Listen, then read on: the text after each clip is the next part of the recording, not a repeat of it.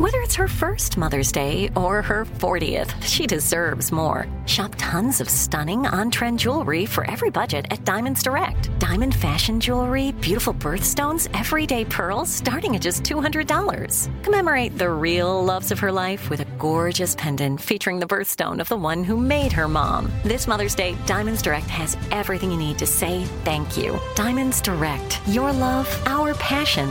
Online at diamondsdirect.com.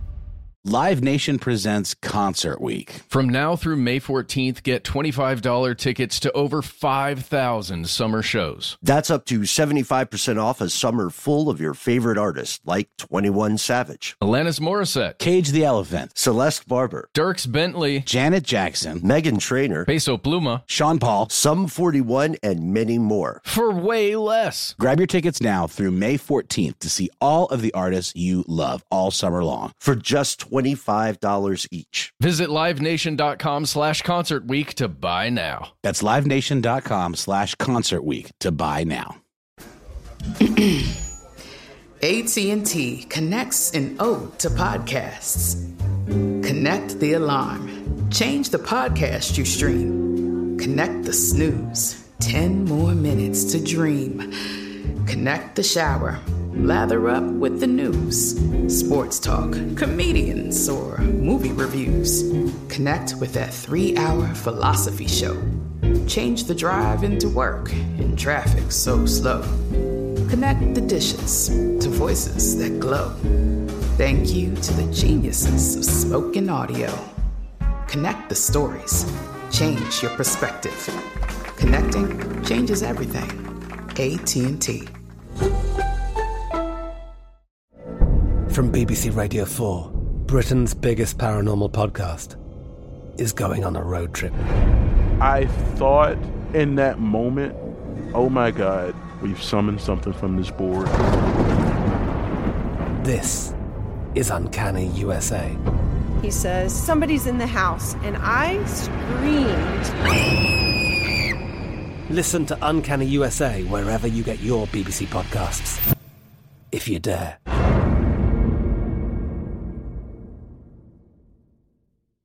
From UFOs to psychic powers and government conspiracies, history is riddled with unexplained events.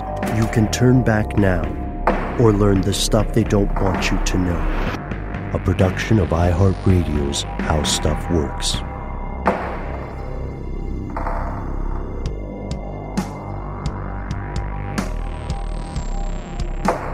Welcome back to the show. My name is Matt. There's a null-spaced hole to my left. There's a null hole indeed. They call me Ben. We are joined, as always, with our super producer, Paul Mission Control Decant, who has recently been rethinking his moniker and maybe going with Paul Hollywood in a British accent. Ooh. Most importantly, you are here, and that makes this stuff they don't want you to know. This is a strange episode for us, and an interesting story. There are a couple of different conspiratorial myths we run into here, and we also run into the evolution of media and the great game of telephone that we've mentioned in previous episodes. But before we begin, Matt, I have to ask you. Yes. Do you think this summer will be the summer that our hometown burns down? That Atlanta burns again? Just from the heat this time, not from interscene warfare. My goodness. I mean, I wouldn't be surprised. We went out, my family and I went out to the Candler Park Festival on, was that Saturday? Yes, it was Saturday. And just standing outside, uncovered, was a terrible thing. I would not recommend it to anyone. Find a tree, get underneath it, and you'll be okay. The music is still going to sound great. There we go. That's the spirit. It's a positive spin on a terrible, terrible thing. I just landed back in town late yesterday night or early this morning. I'm not sure which. And the thing that hit me immediately was the heat. Everyone who lives here enjoy summer and autumn and all the hits, all the slow jazz of the seasons until summer comes. This is terrible. This is horrific. I have no idea how hot or cold it is, in your neck of the global woods, folks. But please send us, what do they say on Facebook? Thoughts and prayers, or better yet, ice cubes, or those. Did you ever have those weird little popsicles that came in the plastic tubes when you were a kid? Yes. Or some of those. I'm burning up so much. The sun is my ancient nemesis anyway. Yeah. That I'm considering ice pops as a treatment. It really is. Hot town, summer in the city. Back of my neck feeling burn. Cool cat looking for a kitty. Gonna search in every corner of the city. All around the people looking half dead. Walking on a sidewalk harder than a match head. Oh, gonna get sued by that town. And that artist too. I doubt it. But that is a stone cold jam for a hellishly hot day. So assuming that the studio doesn't melt into one interminable mass of plastic VOCs, that's volatile organic compounds, chemicals, aka the basis of new car smell, and why it will slowly kill you, along with organic matter and mortar, we will successfully finish this episode. This is a story that encounters, as we said, so many different conspiratorial threads. And while you're listening, we would like to invite you to participate with us in pseudo real time. I mean, time itself is sort of a pseudo thing anyway, right? Yes. So if the mood strikes you, if the spirit so moves you as you are joining us today, don't hesitate. Don't feel like you have to wait till the end to write us an email. You can go ahead and just give us a call. We are 1-833-STDWYTK. And if you're like one of our listeners that we casually mentioned at the end of the show, and I must say in a way that I knew that only this listener would understand that I was talking to her, you will then leave 6 more messages over the weekend, as she just did. So please feel free to reach out with any kind of questions, any kind of statements, especially if you come up with something as we're talking about this episode. Yes, please. So let us begin. To paraphrase Honoré de Balzac, behind every great fortune, there is a great crime. It's a thought that we've encountered multiple times, and that you have probably encountered in your own life in any variety of fronts. The concept here is that one cannot, regardless of time and space, one cannot reach, regardless of time and space, a certain threshold of financial success without somehow, purposefully or unwittingly, gaining some part of that fortune through criminal acts. And it isn't necessarily criminal acts of that person by gaining that wealth, because that wealth then many times is handed down, right? So perhaps it's a criminal act that your grandparents or your great-grandparents or even further back committed. Right. So it's a known fact, for instance, that there are people in the world who still enjoy the benefits their ancestors reaped from things like the slave trade or colonialism. There's also another case to be made. If we want to make a case about people who are unwittingly perhaps profiting for this, we could look at Silicon Valley and the technocrats who live there profiting off of the backbreaking human rights abuses involved in the mining industry. Obtaining the things they need to make their chips. Right. One way or the other. And this quickly descends into a very sticky philosophical conversation. Are you or I, if we own a smartphone, are we also benefiting from this? The answer is more or less yes, but in this case, we're talking about the people who become millionaires, multimillionaires, billionaires in the pursuit of these ambitions, right? Yes. In today's episode, we are traveling back in time, fellow conspiracy realists. We are exploring the story of one of America's earliest tycoons, literally the first multimillionaire in the United States, or perhaps officially is a better word than literally. And we'll, along the way, dive into the speculation about just how this one individual arrived at his fortune and why this speculation continues today. And as we'll find out in this episode, as many others, these stories have an official version and a not-so-official version. Yes, just so. Here are the facts. Born Johann Jacob Astor in Germany on July 17, 1763, John Jacob Astor was the son of a butcher who would go on to found a financial dynasty that continues in some ways into the modern day. That's right. When he was, a young man, around 17 years old, he went to London and he started to work with one of his brothers, his older brother, George. And this guy, George, made musical instruments. And, it's interesting enough, but he wanted to try something else. So in 1784, he left London. He got out of town. He brought some of these instruments with him and just a little bit of pocket money, around $25. And he traveled all the way across the ocean to the United States to try and find something. Fortune. Yeah, right. To seek his fortune. It's an American dream story, right? Let's explore the official story about how this German immigrant came to become America's first multi-millionaire. So, as you said, Matt, 1784, he arrives. He's got some flutes. He's got around $25 cash money, as they would say. He arrives in Baltimore, and he eventually makes his way up to New York City. While he is in New York, he opens his own fur trade shop in 1786, so about 2 years after he leaves Germany.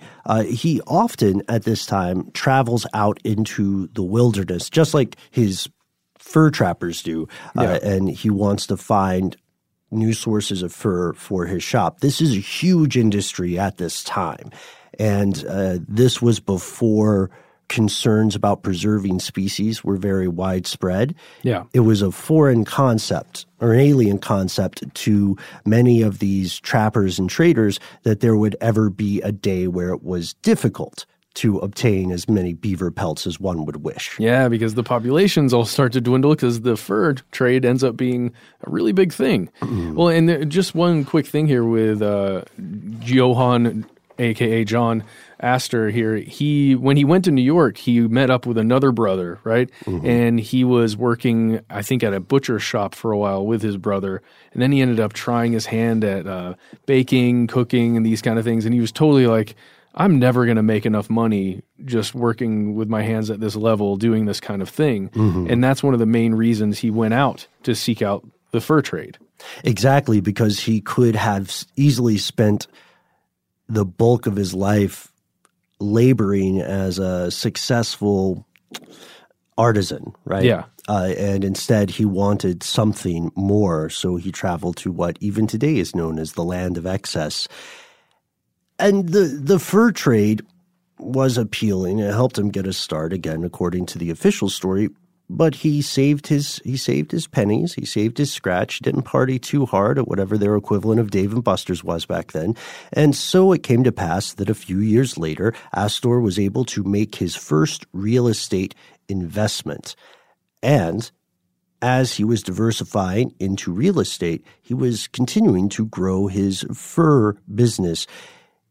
Eventually, Astor's fur trading interest becomes the country's leading fur company. By the turn of the century, he also takes his reach international. He starts exporting fur directly to China. In return, he is importing Chinese silk and tea, which are, items of luxury, right? With a tremendously high profit margin, even counting in all the dangers involved in international shipping at the time. And and you can see how that also becomes very lucrative. Just the fact that he can ship goods back and forth and to different places, and then even to China and to different places in China. I mean, this is a huge deal. This is how you really, really make some money. Yes, exactly. Right, you go big, you go international. So all of Astor's fur businesses has different, different interests. We talk about this. This occurs in business today. you may see 5 different products on the same shelf in the same section of a grocery store, and they're ultimately all owned by the same place. Fingers on a hand, right? So he goes public with this. He merges all of his fur businesses into something he calls, in a burst of creativity, the American Fur Company in 1808. And we shouldn't be too hard on the guy. I'm sure he had a lot going on. He just needed something simple and to the point for the name. Well, and I think if you can call it something, the American anything, like if that name hasn't been trademarked already, I mean, go ahead and trademark it. That's great, because that's similar to, you know what, I bet you've stumbled onto an ad cycle, like an ad copy cycle. Maybe we've mentioned this before, but if you're listening now, depending on how old or young you are, you can probably look back in your life and notice that marketing companies and ad companies go through this sort of industry-wide trend towards certain phrases, right? I think there are times when everything is organic, or in the 90s, everything was digital. It didn't even matter if it was an actual digital product, right? Yeah, absolutely. And so maybe American was one of the first iterations of that. I think you're probably right. But regardless of our theories on the creativity or lack thereof in the ad community, it turns out that this was a very good move on his part. And the U.S., we have to remember, this is just the dawn of the 19th century. The U.S. is still in its infancy in terms of what will later become the 50-state behemoth we know today. Lewis and Clark had just ended their expedition to the west coast of the continent. That was in, 1806. And after this, Astor, when he learned about this expedition, he bought up some land in Oregon where a fort was built in 1811, and he had planned to build a settlement called Astoria. Not the most humble name, but, he was by far not the only person doing this. Everybody was naming crap after themselves. Yeah, and why not? I mean, that's pretty great. 1811, building a thing called Astoria, which it actually doesn't sound that bad. Well, it's not like a story, Astorville or Astortown. Or Fordlandia. Yeah. but we also have to consider, for being fair, that the people who had lived there for thousands of years earlier probably had their own name for it. Yeah, that's true. Well, regardless, the reason he did not end up going through with this was because of the War of 1812. He ended up selling the outpost because Great Britain and the United States had what people today would call a messy breakup. Yeah, I believe it was with a Canadian company that purchased that from him, or Canadian interests at least. Right. So he decided to get out while the getting was good. You know what I mean? Because if he had owned that land and the U.S. ended up losing control over it or sovereignty over it, would his deed of ownership still be honored? Yeah. Well, and indeed they did take over for like 40 years. Mm-hmm. And so he appeared to have made the right decision. After the War of 1812, he made even more scratch, even more cheddar, even more pony bones, whatever you want to call it, because he had a bond deal with the U.S. government. At the same time, his wealth is compounded by the fact that all the real estate in New York City he owns begins to skyrocket in value. And then he ends up getting out of the fur business around 1830s. And then he's really, I guess he's realizing that the true money now is in the accrued wealth of those properties that he owns. So he's spending a lot of time doing his real estate management, all the estates, the investments. He's, at this point, he owns hotels. He owns places where other people live, residences, where people are paying rent, essentially.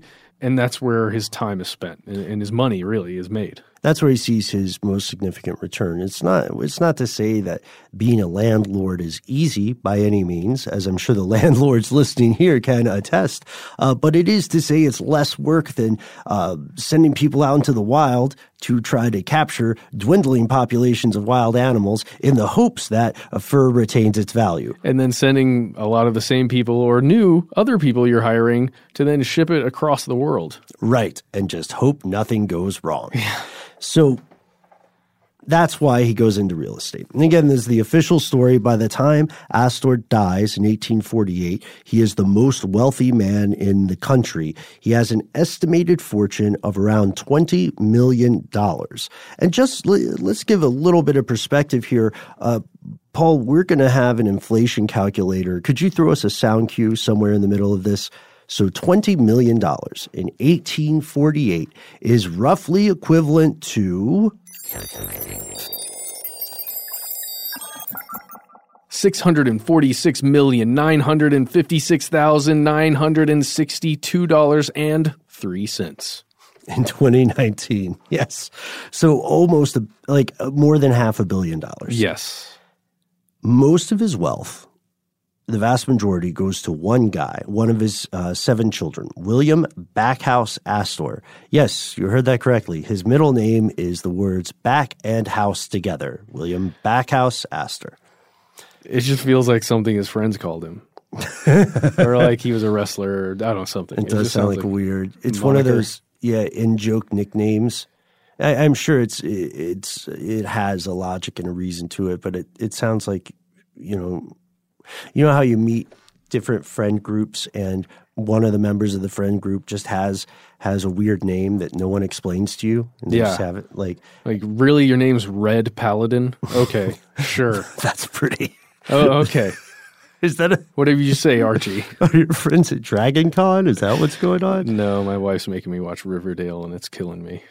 It's okay. Riverdale? Isn't it a murder mystery now or something? It is. I survive because it is a murder mystery, but oh my God. Is Jughead the killer? He always struck me as the most sinister. No, dude, Jughead and FP are holding it down. Oh my God. Who's FP? That's his dad.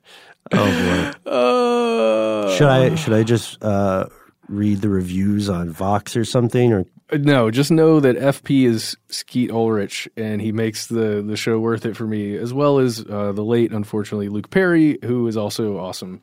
There are a lot of great. The cast is wonderful. The show itself is slightly infuriating.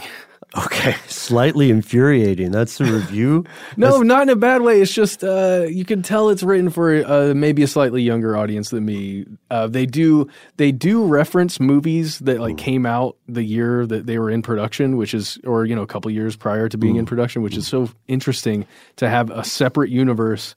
But Baby Driver is still a thing. So is this on, real quick, is this on CW? I don't even know. It's on one of the streaming services, Okay. and I just want to play a little Griffins and Gargoyles now. So when you're ready, let's throw down some dice and get the chalices. Oh God, I don't know why I'm saying this. Okay, well that's your official story, and it coincides with the official story of John Jacob Astor. Yeah. It's very difficult, I imagine, for both of us not to say John Jacob Jingleheimer Schmidt every time. But anyway, Johnny J. Astor, at this point, posthumously, he looks to be a quintessential example of the American dream. He has all the essential ingredients. He's a hardworking immigrant. He has risen to the top echelons of society, not through undeserved inheritance, not because of who his parents were, but because he combined hard work with sharp wits, good old gumption, and no small dose of good luck. However, for decades and decades, various researchers have proposed another, we could say, conspiratorial narrative, a less inspiring, stranger explanation for the source of Astor's enormous wealth. What if, instead of earning it, slowly over time, he stole it all in one go? And we'll learn about that right after a quick word from our sponsor.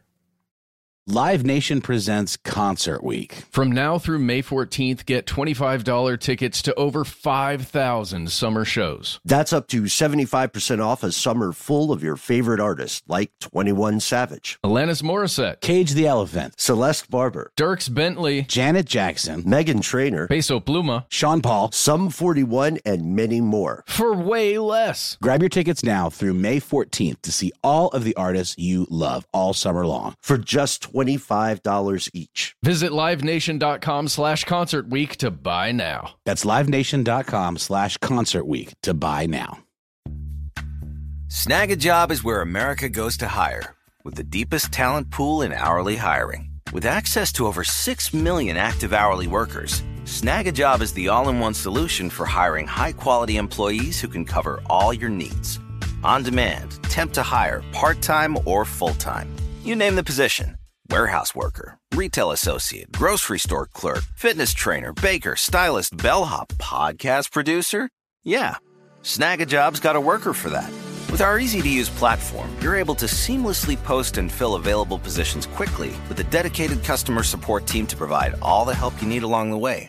Kinda nice knowing you have a talent pool like that in your own backyard, right? Snag a Job is the partner you need to keep your business running smoothly.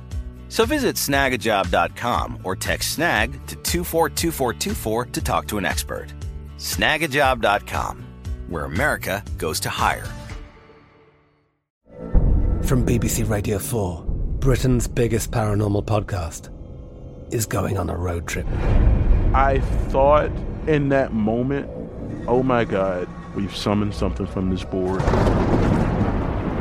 This is Uncanny USA. He says, somebody's in the house, and I screamed.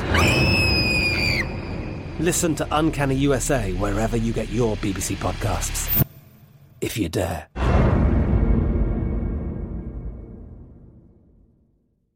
This episode is brought to you by Terminix. Terminix can't help you solve the world's biggest mysteries or take on alien life. At least not the ones you're thinking of. But they can help take care of pesky invaders in your home. Like the ants in your kitchen, the roaches under your sink, and the termites in the walls. Because when pests show up, so does Terminix. No matter what type of pest it is, they can Terminix it fast with personalized pest care that puts you in control. Their expertly trained technicians may not know true crime, but they know their local pest pressures. And with customized plans tailored to your specific situation, you get everything you need to not just get pests out, but keep them out for good. Between their speedy service, caring technicians, and over 95 years of experience, it's no mystery why they're trusted by homes and businesses everywhere. So if you have a pest problem, don't stress it. Terminix it. Visit Terminix.com to book your appointment online today. That's TERMINIX.com to book online today.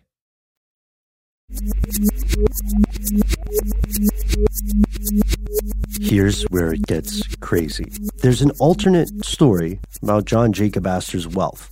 Let's say that the story of his arrival to the North American continent is true up to his early career as a fur trader. Okay.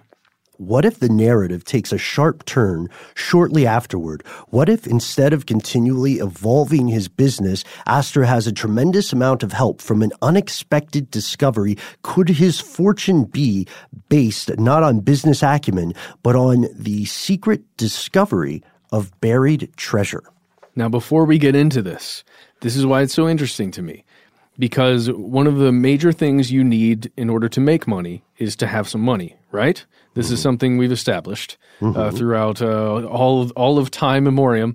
The connection here is that he just needed a certain injection of funds early on to be able to make some of the investments he made and to grow that into a fortune. That's what everything else we're talking about, that's what makes it so fascinating to me. So there's this other person named William Kidd, and he had this thing called pirate treasure. Okay, all right, let's get into his life. So This dude was born William Kidd. He was born in 1645. He originally had a career focusing on privateering, but eventually he was hired by European royals to attack foreign ships that would encroach on land and would be enemies, essentially. Sure. Yeah.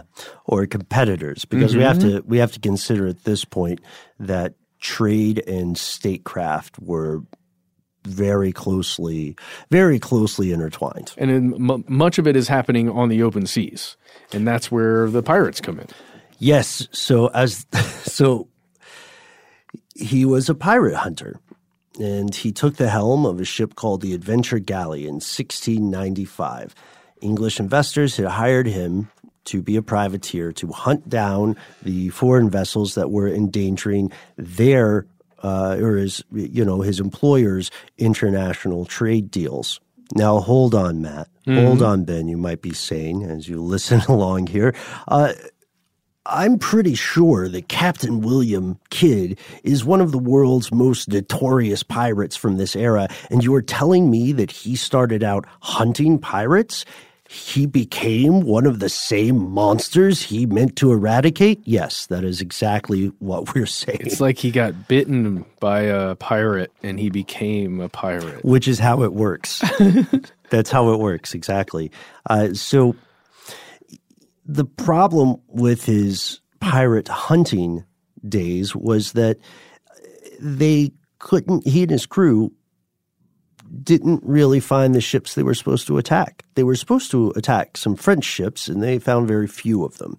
And then in January of 1698, he caught sight of something called the Quegda Merchant, which was rounding the tip of India. This was an Armenian ship, weighed 500 tons. It carried gold, silk, spices, all the hits. They were owned in part by a minister at the Indian Grand Mughal's court. This minister had powerful connections, and when he learned that his vessel had been attacked, he complained to the East India Company. Old hit. That's another old hit. Yep. And now the East India Company and the Grand Mughal are saying, this guy is not legit. He's not a pirate hunter. He's hurting the wrong ships. He is not a pirate hunter. He is a pirate. And so begins his life on the wrong side of the law. Turns out being on the wrong side of the law did not suit Kidd over the long term, and he eventually was arrested in Boston. Then he was shipped back to England for his trial. And his court date was May 8th, 1701, and he was found guilty, and unfortunately for him, he was hanged on May 23rd of that same year, 1701. And again, like one of the big things here, there are some abhorrent things done to humans and their bodies, in the past, to basically serve as warnings for other people to not do something. And Captain William Kidd, he was one of these people because his body, after it was dead and hung, was then put in a cage and hung up, and it was left to rot there for everyone to see, everybody who went down the Thames River, the one that goes through London.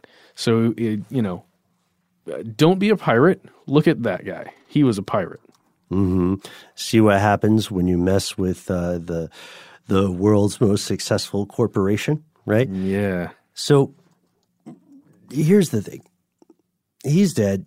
No one knows how much treasure he did or did not have, and no one knows where he did or did not put it. We did know that there was about 10,000 pounds worth of treasure that was sent to pay for part of the trial and a couple other things, right? Yes. There's something like that where it was not a lot of money. I mean, 10,000 pounds at the time is a lot of money, but it wasn't like the full pirate bounty that you would think of. Right. We do know that he did possess treasure. He did deposit some of it on Gardiner's Island, hoping to use his knowledge of the treasure as a bargaining chip. He also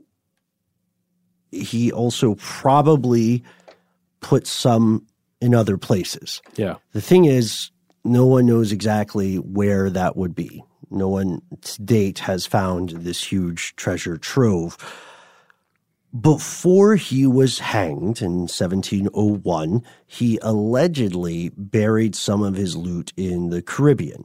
This was the popular theory at the time. And despite the generations of treasure hunters who have attempted to verify his claims more or less over the past 3 centuries, nothing has been recovered that would equal the rumors, because the rumors are kind of like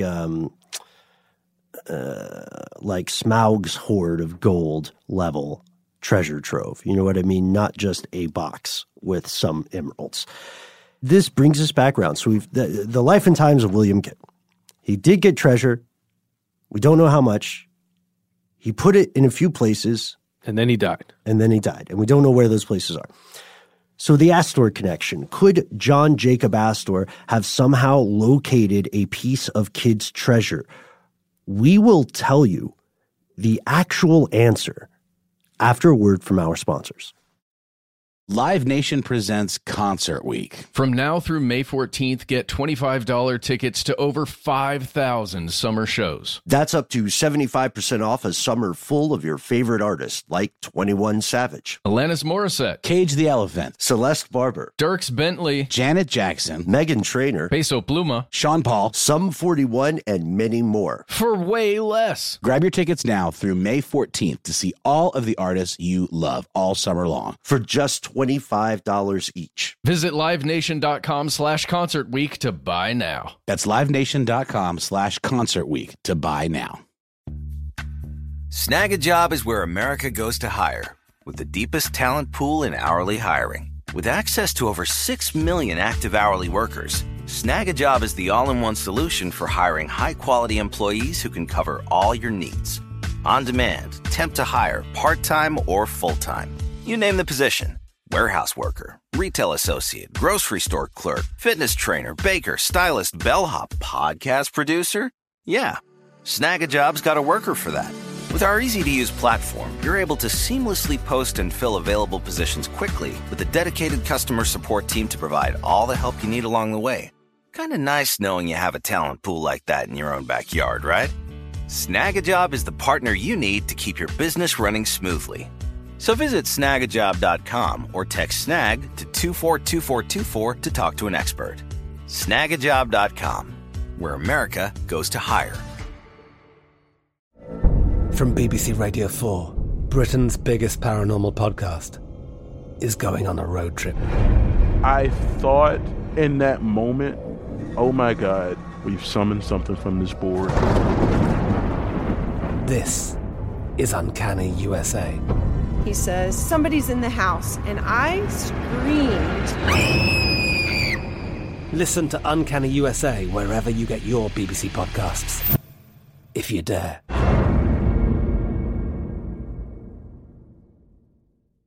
This episode is brought to you by Terminix. Terminix can't help you solve the world's biggest mysteries or take on alien life. At least not the ones you're thinking of. But they can help take care of pesky invaders in your home. Like the ants in your kitchen, the roaches under your sink, and the termites in the walls. Because when pests show up, so does Terminix. No matter what type of pest it is, they can Terminix it fast with personalized pest care that puts you in control. Their expertly trained technicians may not know true crime, but they know their local pest pressures. And with customized plans tailored to your specific situation, you get everything you need to not just get pests out, but keep them out for good. Between their speedy service, caring technicians, and over 95 years of experience, it's no mystery why they're trusted by homes and businesses everywhere. So if you have a pest problem, don't stress it. Terminix it. Visit Terminix.com to book your appointment online today. That's TERMINIX.com to book online today.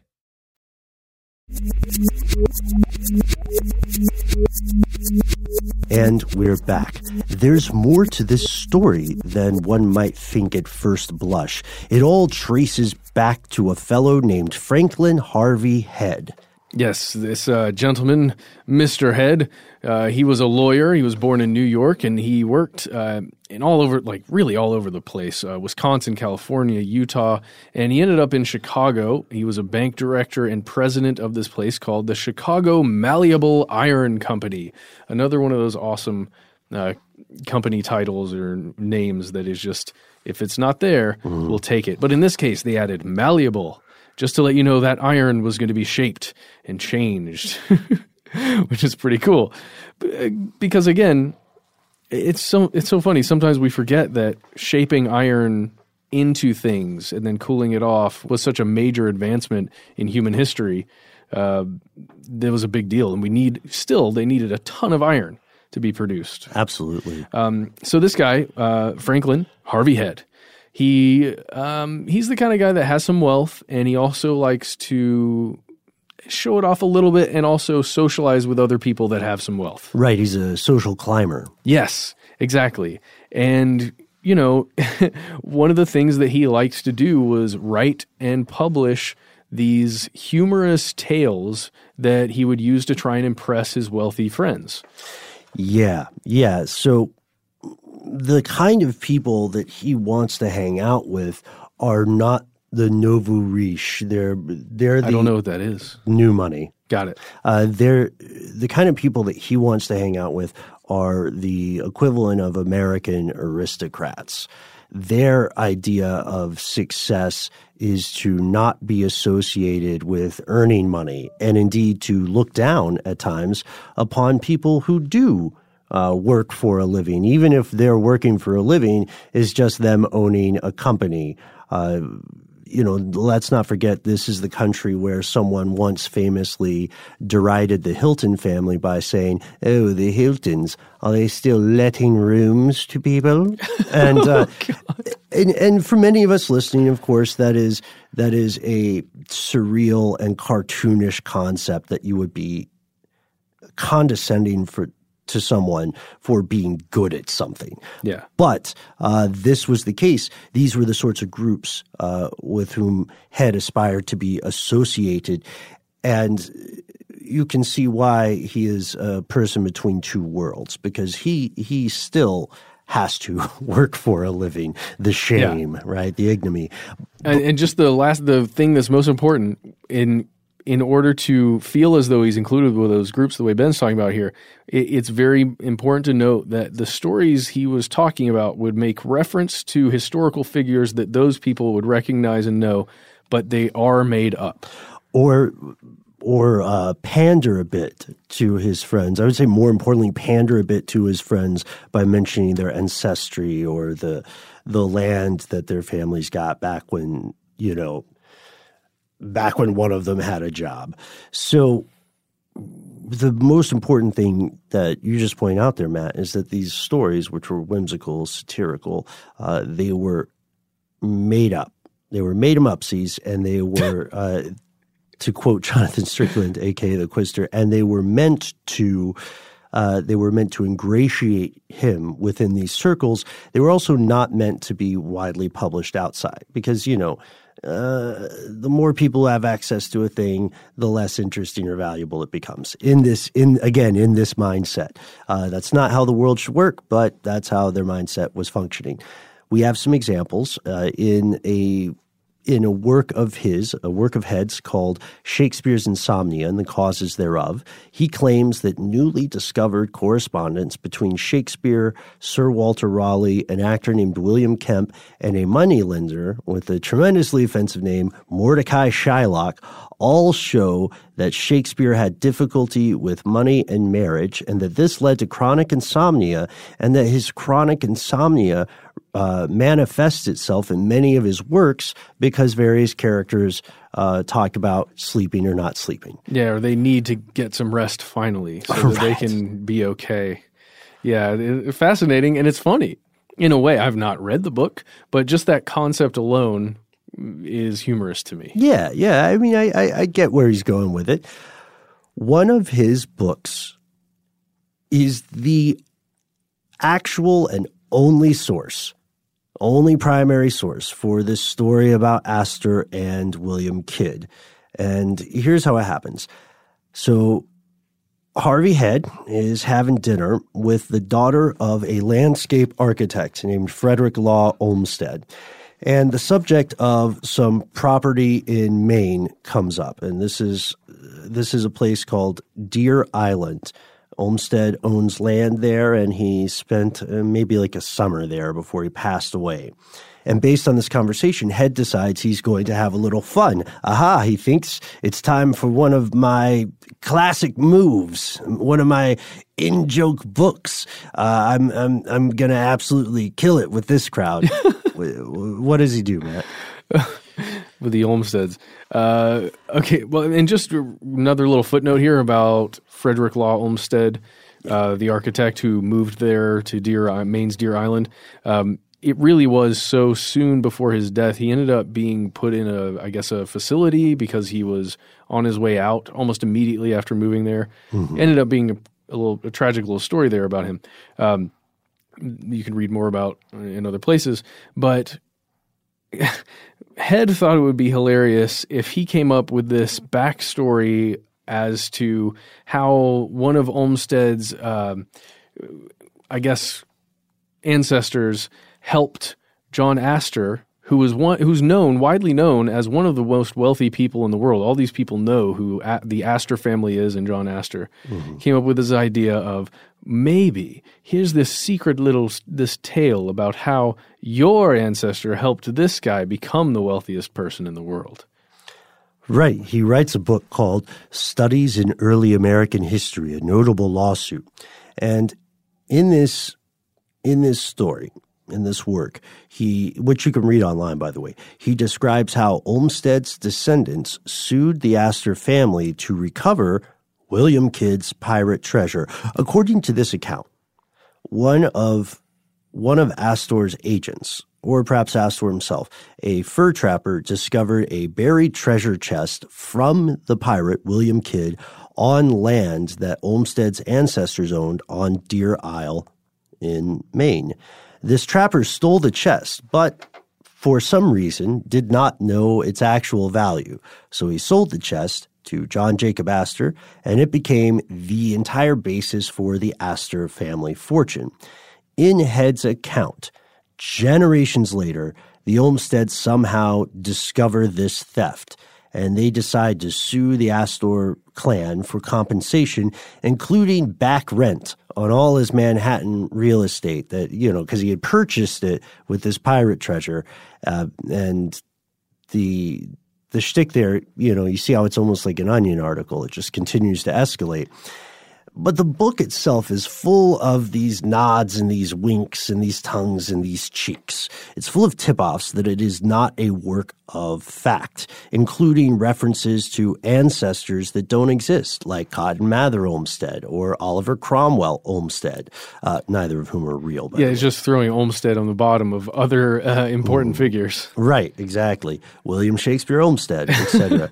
So maybe the biggest indicator that this story is completely fictional was that there is no lawsuit. The book mentions a lawsuit and bases itself on this lawsuit, but the lawsuit does not exist. Yeah. It is not a thing. It's not real. At least it's not written about in any papers, in any ledgers, in anything that has been kept over all the years. In any legal documents, legal proceedings. It's not cited as precedent for anything. It doesn't exist. Well, and in the account of Head, it's a very specific claim of asking for $5 million or the equivalent, $5 million roughly, or just, control over all of John Astor's property in Manhattan, whichever one was easier, essentially, is what he was saying. We'll work with you. Yeah, and it was like minus a couple cents for some other thing. I mean, it's very, very specific. So this is a little bit of conspiracy busting here. This story was published in 1892. And again, it was originally known to be fiction. The Olmsteds knew it was fiction. The guy who wrote it, Head, knew it was fiction. He was just funning. But the problem is that people at that time in the late 1800s, early 1900s were very, very similar to people in the 1950s or 2019, or we can go ahead and reasonably assume people in 2050. They were desperate for news of the world's wealthy and had a difficult time separating fact and fiction, differentiating between, one news report on Facebook and then a piece of fake news on Facebook, right? Well, and let's talk about fact checking in the 1800s, late 1800s, early 1900s. How would you verify? Well, just how difficult it would be to have correspondence between some law office somewhere else, let's say in Maine, even if you're in New York or something, just making that happen and trying to get any kind of correspondence back and forth in a timely manner to write or report on something. If, let's say, in New York City or Chicago, you came upon a copy of this work and you were unsure of its veracity or it's the truth behind any of the stuff, but it looks real and it's talking about people that the names all sound familiar, it looks all familiar, and who knows? Hey, that reminds me, I can't remember if I told you, because this is the first time this week we're hanging out. I went to Maine this weekend. Oh. Did I mention that? Was that the jumping off point to the other place you went? No. It was actually, I had to go to Maine to make it back here. Oh, today. Wow. Okay. Yeah, it was kind of sketchy. I was in Maine in an undisclosed location on a ramp for 2 hours or so. Whoa. Yeah, because something went wrong with the plane. That's how I ended up in Maine. I don't know if it counts. I guess I can't say I went to Maine because I wasn't allowed outside of the plane. Yeah. But I'm still going to count it. And one day I'll walk in Maine as a free man. But this weekend was not that weekend. So yeah, if you're listening, you're in Maine. Tell me what it's like outside of a vehicle. I want to check it out. I hear now is a good time to visit Maine as well because it's not, snowed in and Stephen Kingy. All right. Well, I'll definitely. Do you want to go to Maine sometime? Well, yeah. Let's go to Maine. Paul, do you want to go to Maine? Paul Hollywood? Oh, okay. yeah. He's giving us a nod. Definitely. That was an enthusiastic nod. Well, yes, you're absolutely right. It's easier now to differentiate between fact and fiction. But then it took a lot of legwork, right? The problems start to compound when a magazine called Liberty publishes an account of this story as though it is fact. And this is, for comparison, this is very similar to the internet rumors about celebrities that will still make the rounds today. Like, what's that one, Richard Gere and the Gerbil? You remember that old chestnut? I have no idea what you're talking about. Okay, good, because we still want this to be a family show. Yes. Google it, but not on your work computer. This was presented as though it were factual when it was literally the equivalent of a Mad magazine for insiders or an Onion newspaper. And then it gets even worse, it gets codified into history in 1926 when a historian in California presents this story as though it is true, and everyone essentially falls for it. It's published not just in papers in California do they say this historian figured this out, not just in papers in New York do they say this historian's figured it out, and not just in Maine do they say this. They say it around the world. And now people continue to believe it, and you'll hear it floated as some sort of historical conspiracy, right? That not only is it true that at the heart of every great fortune lay a great crime, but that we know the great crime of John Jacob Astor, which is stealing from pirates and landscape architects. Well, there's even I think it's a History Channel show. I don't even know if it's in production right now, called Unearthed. Where at one point they craft this whole episode about how this guy finds out that there's a secret number or a correspondence within this book that was written by Head that basically translates or represents the coordinates to this place on Deer Island where the treasure still remains. And they go throughout the entire episode just pretending like it's real until they end up, discussing at the end and finding out, oh, this was all just an historical fiction account. Oh, yeah, America Unearthed. That's what it is. That's the name. Yeah, so a bit about that genre of show. Matt, you and I have had run-ins with creators of shows like this. Not specifically America Unearthed. I don't want to ding them. I haven't watched the show, but I am aware of what you're talking about. What we have seen is that the companies creating these shows have a propensity to prize, what they see as a clickbaity headline, the broadcast equivalent thereof, over facts and investigations. So we've been in situations where, and not to brag about us or anything or the show, but we've been in situations where we have just walked away from offers to collaborate on these sorts of projects because we feel that they are, at the very least, wildly misleading. Yes. Am I being diplomatic enough when I say that? You really are. I think at the heart of it, you would say that sensationalism is paramount because it will get eyeballs on the screen, on the correct channel configuration that you're looking for. I mean, I guess, but that leaves people in such a lurch, when you see this kind of wackadoo presentation of things, and at the very end, someone says, it's like at the very end of a pharmaceutical commercial, which is a crazy thing anyway, or the very end of a car commercial where the fine print person comes in and they say, the following account is based on a satirical fictional work published in the late 1800s by Franklin Head, which has little or nothing to do with the facts of the matter. It's so great, though. You know what I mean? And I get it that it's entertainment, but it should not be entertainment disguised as disguised as some sort of factual investigation. I always think about the Mermaids show. Yeah. Have we mentioned that on air? We have, right? We did. I think we did a podcast episode on it, but we definitely did a video on it. Yeah. So years and years back, Matt, you and I were asked to participate in something between participate in something that was, again, wildly misleading and not a small bit exploitative. Someone had put out this mockumentary that was purporting to be a documentary about the discovery of mermaids. Mermaids have finally been discovered. They were real. Here they are. And we were asked to, I think we talked about this on our Facebook group earlier. Here's where it gets crazy, is our Facebook group. We were asked to dive into this documentary and present our take on it as though it were true. We refused.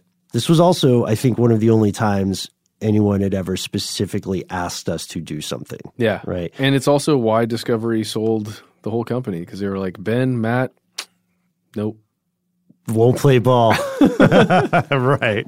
We were the mice that frightened the elephant. That's also a myth. Yeah, it's elephants a myth. Don't care about Franklin mice. Head wrote that in 1897. Franklin Head wrote that, yeah. So if anything, this is a cautionary tale. It is virtually certain that more myths like this propagate, masquerading as fact in your day-to-day experiences for your entire life. You know what I mean? Yeah. There are tons of things that the equivalent of 3 kids in a trench coat pretending to be an adult. Which that's just a great image. That's why I'm putting that in there. So the good news is that armed with this information, more and more people are not wasting time trying to find some kind of William Kidd treasure in Maine. Instead, because even in that story, that's the weird thing about Deer Island. Even in that story, the treasure is taken. Yeah. But more and more people are searching for Kidd's treasure in other places that are based on their understanding of his actual voyages. And oddly enough, more and more people claim to find his treasure with each passing decade. There's a recent example, which makes a lot more sense, from Madagascar in 2015. And the title of it, get this, you're going to love this. How many times are we going to find Captain Kidd's treasure? Right. So the first line is, from New Jersey to Vietnam, there's barely a swatch of the world left untouched by the swashbuckling pirate Captain Kidd's evasive legacy. In 2015, an explorer named Barry Clifford says he's discovered a sunken treasure at the bottom of the Indian Ocean off the coast of Madagascar. He found a 100-pound silver bar with strange markings on it. And he said this is a remnant of the pirate's wrecked ship, because he did wreck a ship in Madagascar. So the thing is that there are so many shipwrecks throughout these oceans of ours. Finding something is one thing, but then proving its provenance is another, and it's more difficult perhaps than you might think. So Kidd's treasure may have been discovered. It leads us to a larger question, though. Do you think that there is still buried treasure out there that remains undiscovered? Where could it be located? And I know this episode may have been a bit of a bummer because we did bust a conspiracy, kind of. But this leads us to, I would argue, a more important conspiracy for our day and age.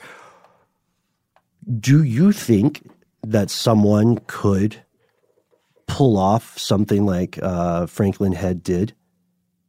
Ooh, and like make up a story and then in the modern day, make everyone think it's real? Yeah. Yeah, for sure. Think about some of the viral videos that have occurred where it's one of these small groups of audio video professionals that are making fake things about a bear attack or like an almost bear attack, or I'm trying to think of some of the exact examples. Write in if you know some of these or give us a call. But there's some where it's been absolutely proven to be false. Oh, the one there was like Justin Bieber eating a burrito like from the middle or something like that. What? Where it became a national news story in all of these places, but it was just these guys, somebody dressed up like Justin Bieber and ate a burrito from the center, and it became a thing. I think it's probably pretty easy now because of the rapid rate that everyone wants to pick up a story, and you kind of have to in order to be relevant. You've got to get it in your feed somehow. So I bet it's easier now. It's interesting. We should do an episode on deep fakes in general, right? Yeah. Yeah. So let us know what your examples are, or if you were to perpetuate a myth of this nature, what would it be and why? There's one example that someone recently posted on Here's Where It Gets Crazy that I would like to read because it just sounds like a great time. You want to hear it? Yes, please. This comes from Wayward Son, who said, in the latest episode, you fellas posed the question, what mystery would you like to leave the world? Trolling, of course. I want to rob a house, he says. Stay with me. I want to steal someone's entire house. Now, this would take a lot of resources, but the mechanics are pretty straightforward. It would have to be a rural area where there are less neighbors and they are farther between. Wait for some poor unsuspecting family to go on a long vacation, then hire a house moving company. Of course, there would have to be plenty of fluid capital to assuage the house movers from spilling the beans. Then you simply jack the house up and off we go with everything inside. The family comes home to an empty space. Disbelief and hilarity ensue.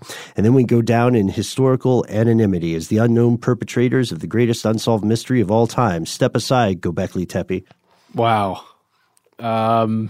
I want to say I'm on board, but you're still stealing a house, even jokingly there. I'm on board. I'm on board if through some ridiculous series of circumstances they get their house back. Yes. So I think it's more of a troll move for the house to show up later. Have all their stuff. I think it's way funnier if it's moved only slightly. Maybe it's only a couple of feet over, like beyond a gate or something. Now it's behind a gate, and it used to be on the other side of the gate. Yeah. David Cope says break into a house and move everything over 2 to 3 inches. There you go. And then, also, I had this idea too. Why not replace the house. Don't just steal it. Replace it with a nicer house. But all the stuff is still in? All the stuff is still in the house, all the same stuff. And then have one empty room. Yeah. That doesn't exist in the old house. And in there, leave the room absolutely blank except for a manila envelope on the floor. And it has a VHS tape of the Berenstein Bears. Whoa. Right? But see, you're just describing the Netflix revival of Queer Eye, really. You just put a whole new house there. Is whole that new what house, happens? Whole new everything. I haven't watched it. All your facial care products are replaced.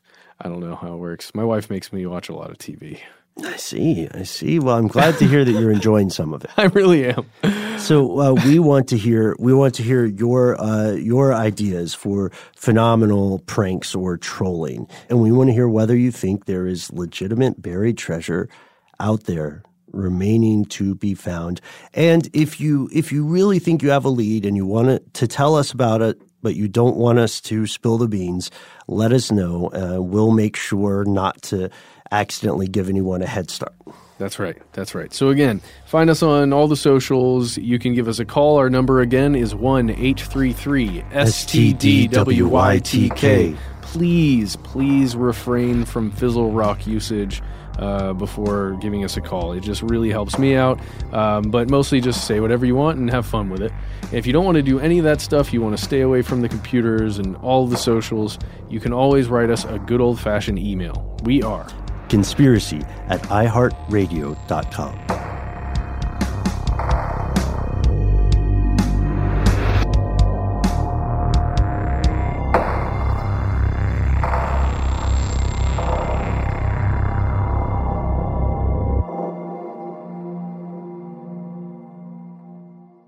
Stuff They Don't Want You to Know is a production of iHeartRadio's How Stuff Works. For more podcasts from iHeartRadio, visit the iHeartRadio app, Apple Podcasts, or wherever you listen to your favorite shows.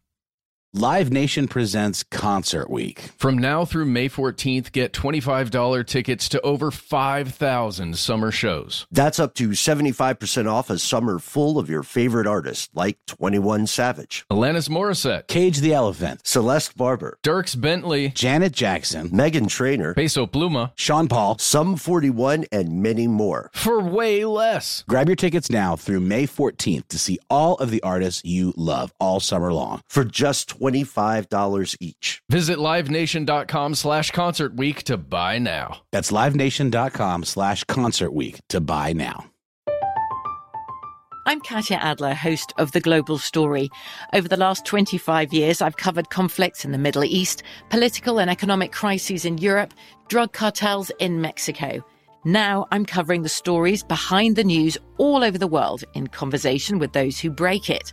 Join me Monday to Friday to find out what's happening, why, and what it all means. Follow The Global Story from the BBC wherever you listen to podcasts. Attention, true crime enthusiast, searching for a way to unwind after diving deep into the mysteries that keep you up at night? Look no further. Introducing Lazarus Naturals, your trusted companion for CBD relief. With a commitment to transparency, Lazarus Naturals oversees every step from farm to doorstep, ensuring purity and quality you can trust. Visit LazarusNaturals.com today and discover how CBD can help you decompress and recharge for your next investigation. That's LazarusNaturals.com. Lazarus Naturals, your partner in unraveling the mysteries of true crime. Not available in Idaho, Iowa, or South Dakota.